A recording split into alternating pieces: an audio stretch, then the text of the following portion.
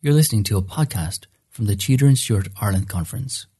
The 8th annual Tudor and Stuart Ireland Interdisciplinary Conference took place at Queen's University Belfast in August 2018. The conference was generously supported by the School of History, Anthropology, Philosophy and Politics, the School of Arts, English and Languages, and the Institute of Irish Studies, all at Queen's University Belfast, and by Marshall's Library. As in previous years, the majority of papers were recorded for podcasting by Real Smart Media, in association with historyhub.ie. There are now more than 200 podcasts from previous Tudor and Stuart Ireland conferences freely available. To access this archive, go to historyhub.ie/podcasts or visit tudorstuartireland.com. In this episode, a recording of a paper by Dr. Bria McCurta from Archivum Romanum Societatis Iesu, Rome. His paper was entitled Tides and Denominational Change in the 1590s, a Wexford Woman's Dispensation. Down to the mid-19th century, the rural population in Ireland was obliged by law to contribute to the upkeep of Church of Ireland clergy by means of tithes, a measure denoting a proportion of annual agricultural income. In an article of 1986, Maurice Brick has discussed the nature of tithes in early modern Ireland. He has traced the social and political tensions they entailed. For the period before 1641, our period, in his study of the Irish career of Bishop John Brummel, John McCafferty has shown how wresting control of church resources from the landed laity was a central part in Brummel's programme of forming a strong and well-resourced Church of Ireland. Within the Catholic community, tension regarding tithes surfaced at the beginning of the Confederation of Kilkenny in 1642. Tension between Catholic landowners, nobility and gentry, and the Catholic hierarchy. The General Assembly at that time declared that Catholic laity who held former church properties and tithes before 1641 would retain possession until the issue was decided in a future Irish Parliament. In this paper, I wish to present an earlier perspective on tithes in the pre-1641 period, a perspective from within the Catholic community. The surviving sources for such an exploration are extremely rare. A single document from the year 1595, a widow's dispensation to hold tithes in 3 parishes in County Wexford, affords a small window in what was happening in the late 16th century, at a crucial transitional time as separate ecclesial structures were emerging and Catholics were beginning to determine how to support their own clergy. The document, an original, is signed by Dermot McGrath, the papally appointed Bishop of Ross. It is preserved in Trinity College in a volume containing various materials concerning Irish recusants in the early 17th century.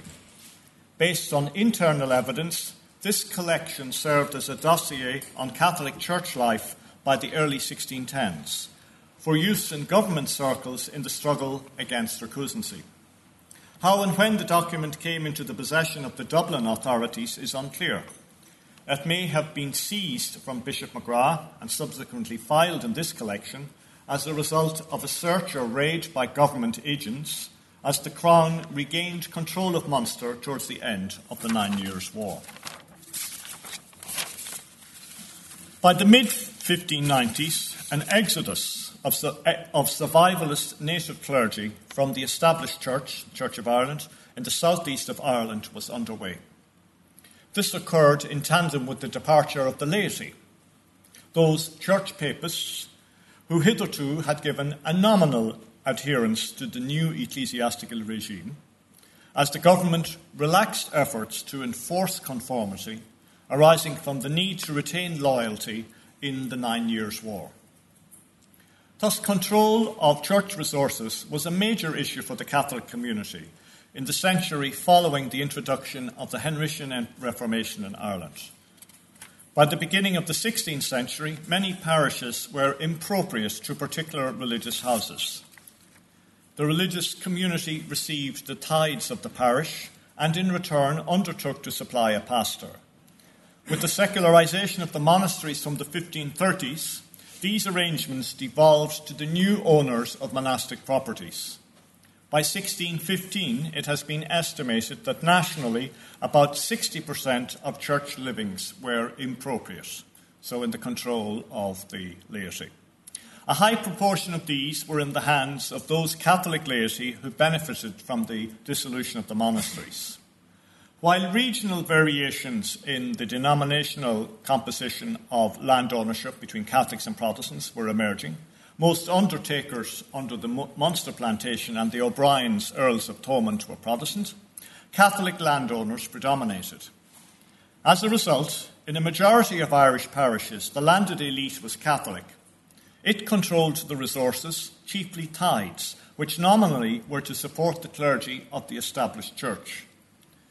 The emergence of parallel church structures from the last decade of Elizabeth's reign necessitated diverse systems of maintenance for both sets of clergy.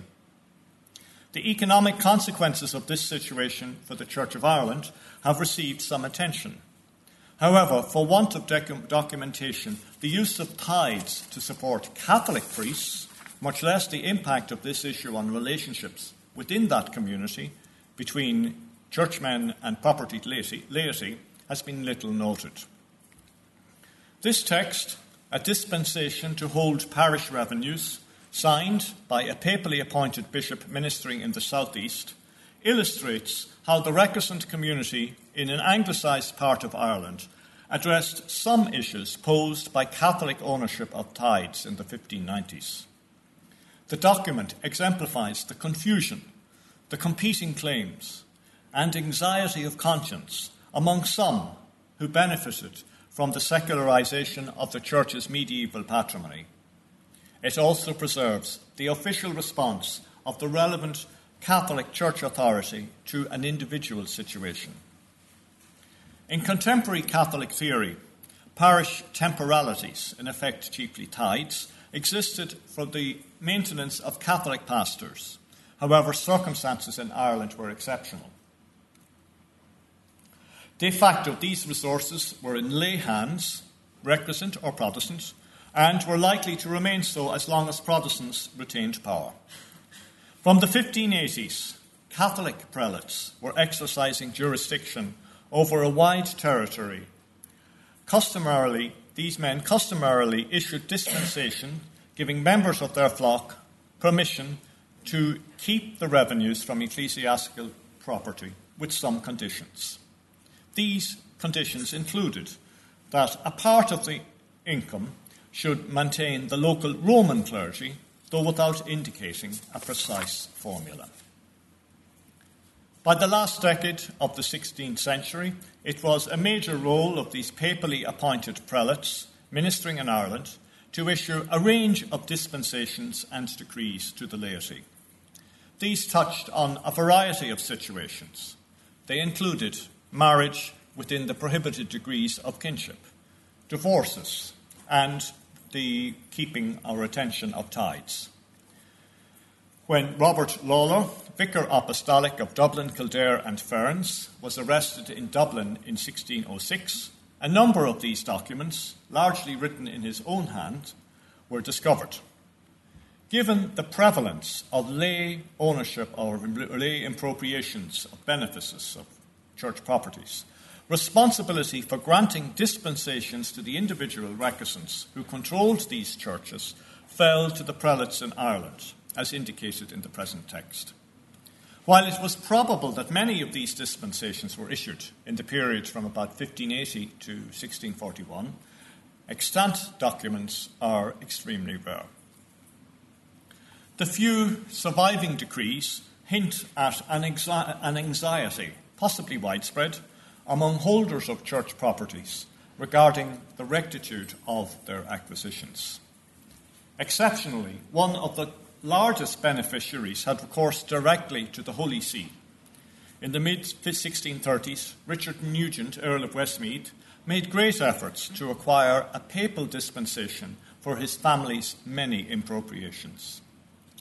With the emergence of Catholic self-government in the 1640s, under the Confederation, clerical demands for a restoration to the Roman Church of properties lost after the Reformation was an issue in debates about a possible settlement of the conflict with the Crown.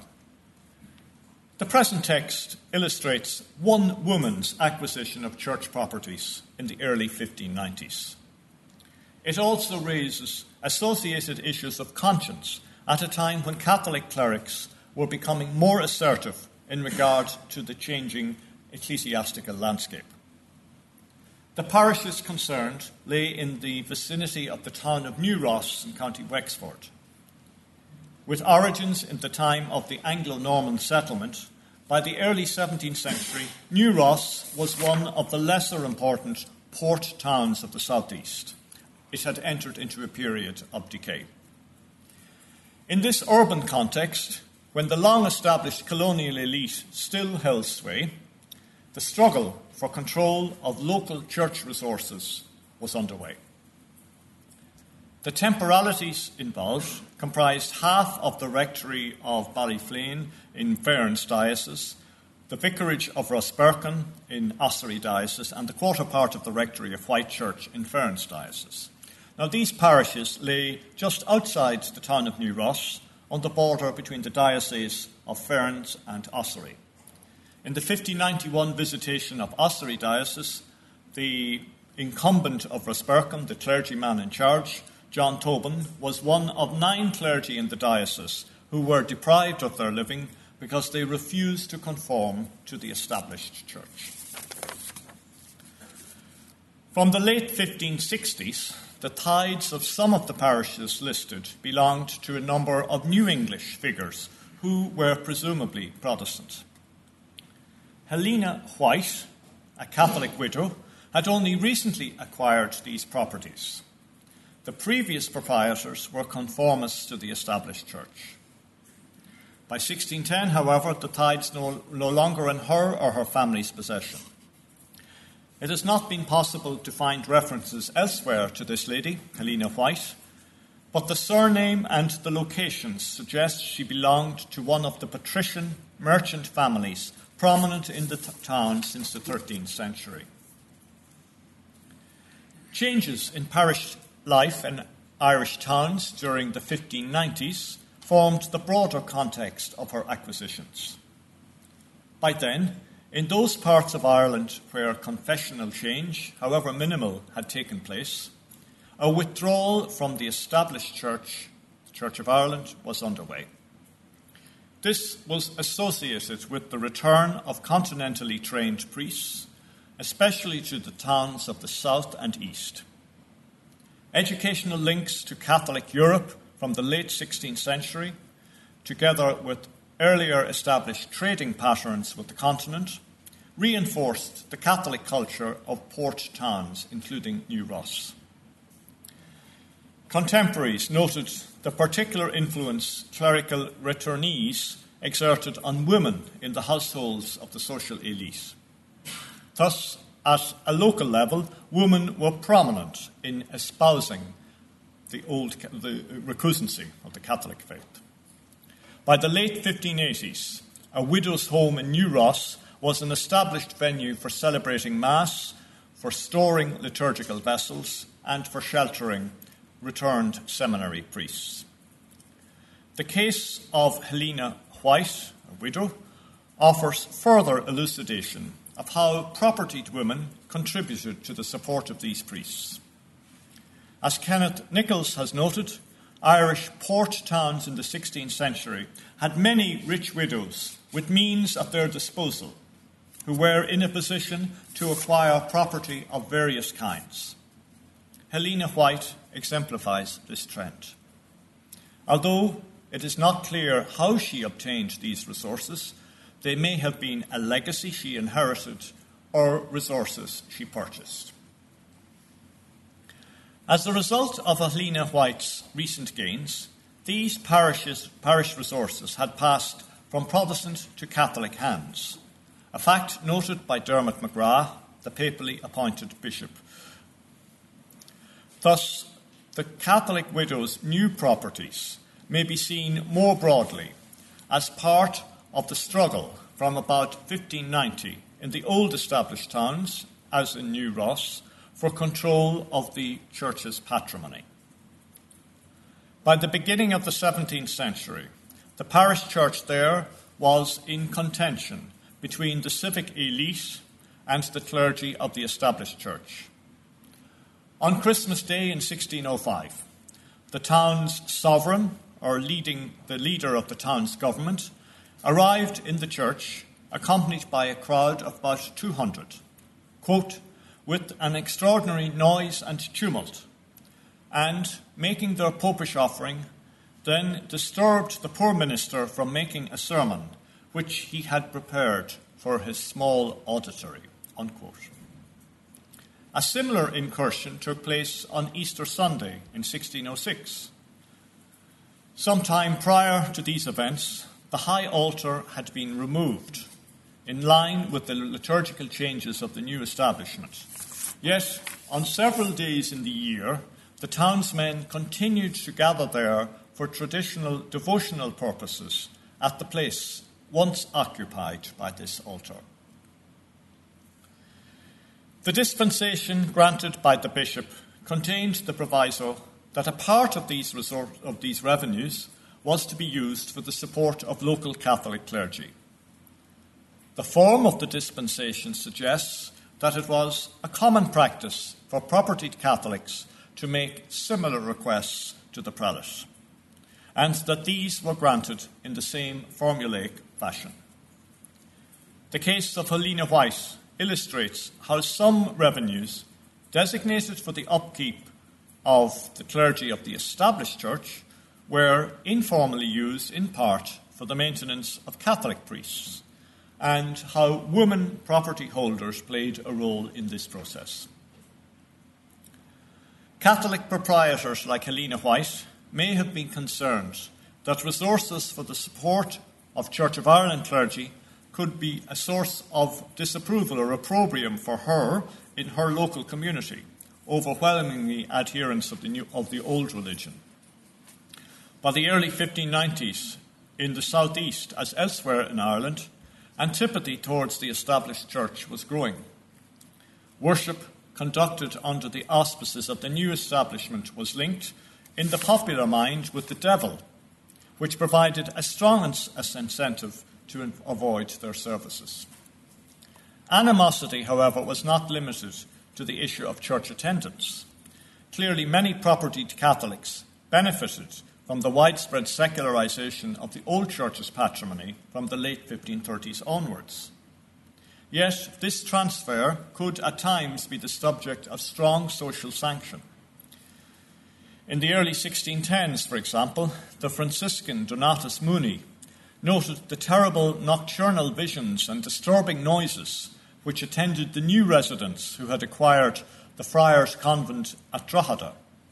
In addition, he noted that the wife of Moses Hill, the Protestant official who purchased the building about 1612, how the wife was struck by paralysis, not by any natural cause, but as a sign of divine displeasure at the profanation of the friars' habitation.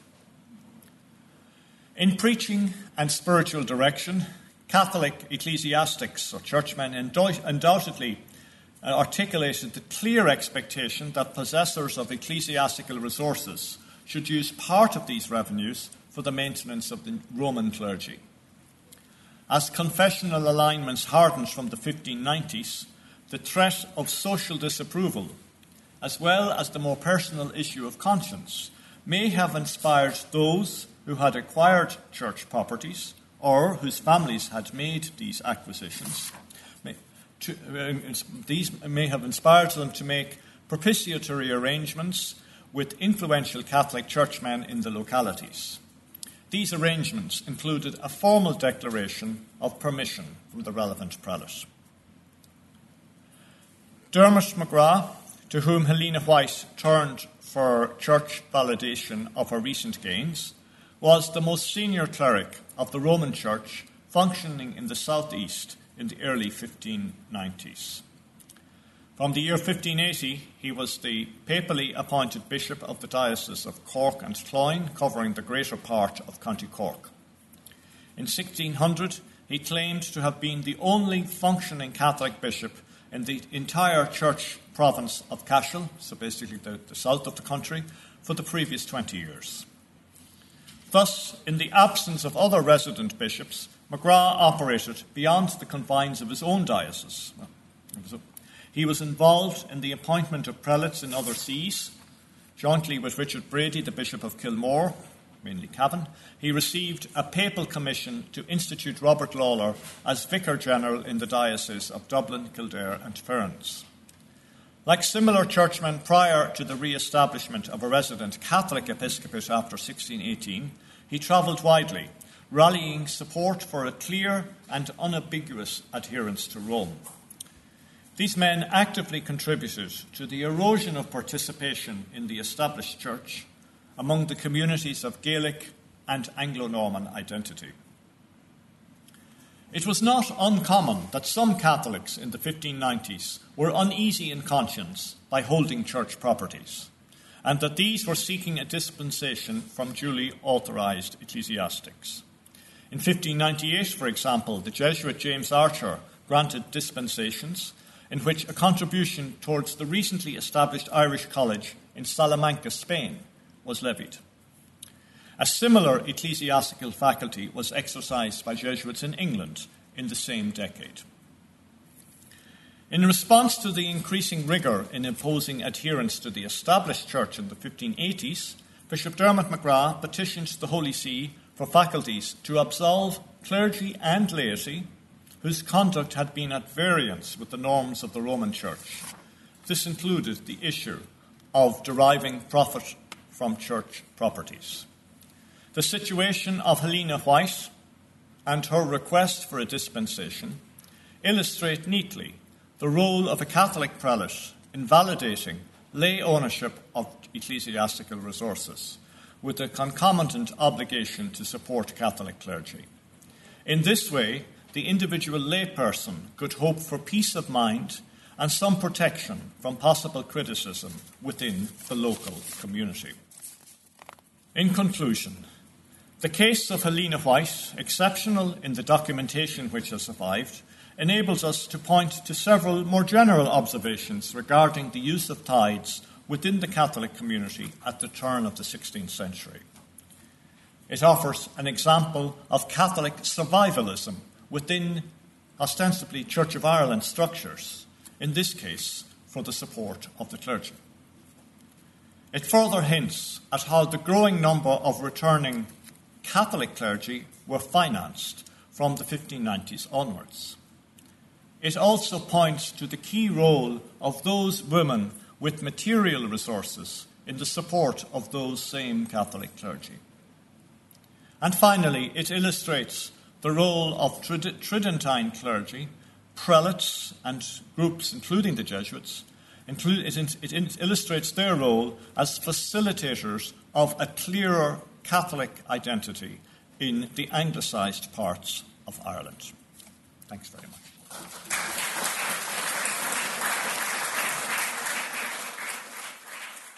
Thank you for listening to this Tudor and Stuart Ireland Conference podcast. If you would like to access the archive of more than 200 podcasts from previous Tudor and Stuart Ireland conferences, please go to historyhub.ie/podcasts. All podcasts are freely available on iTunes and on SoundCloud. For more information on the annual Tudor and Stuart Ireland Interdisciplinary Conference, visit the conference website at tudorstuartireland.com.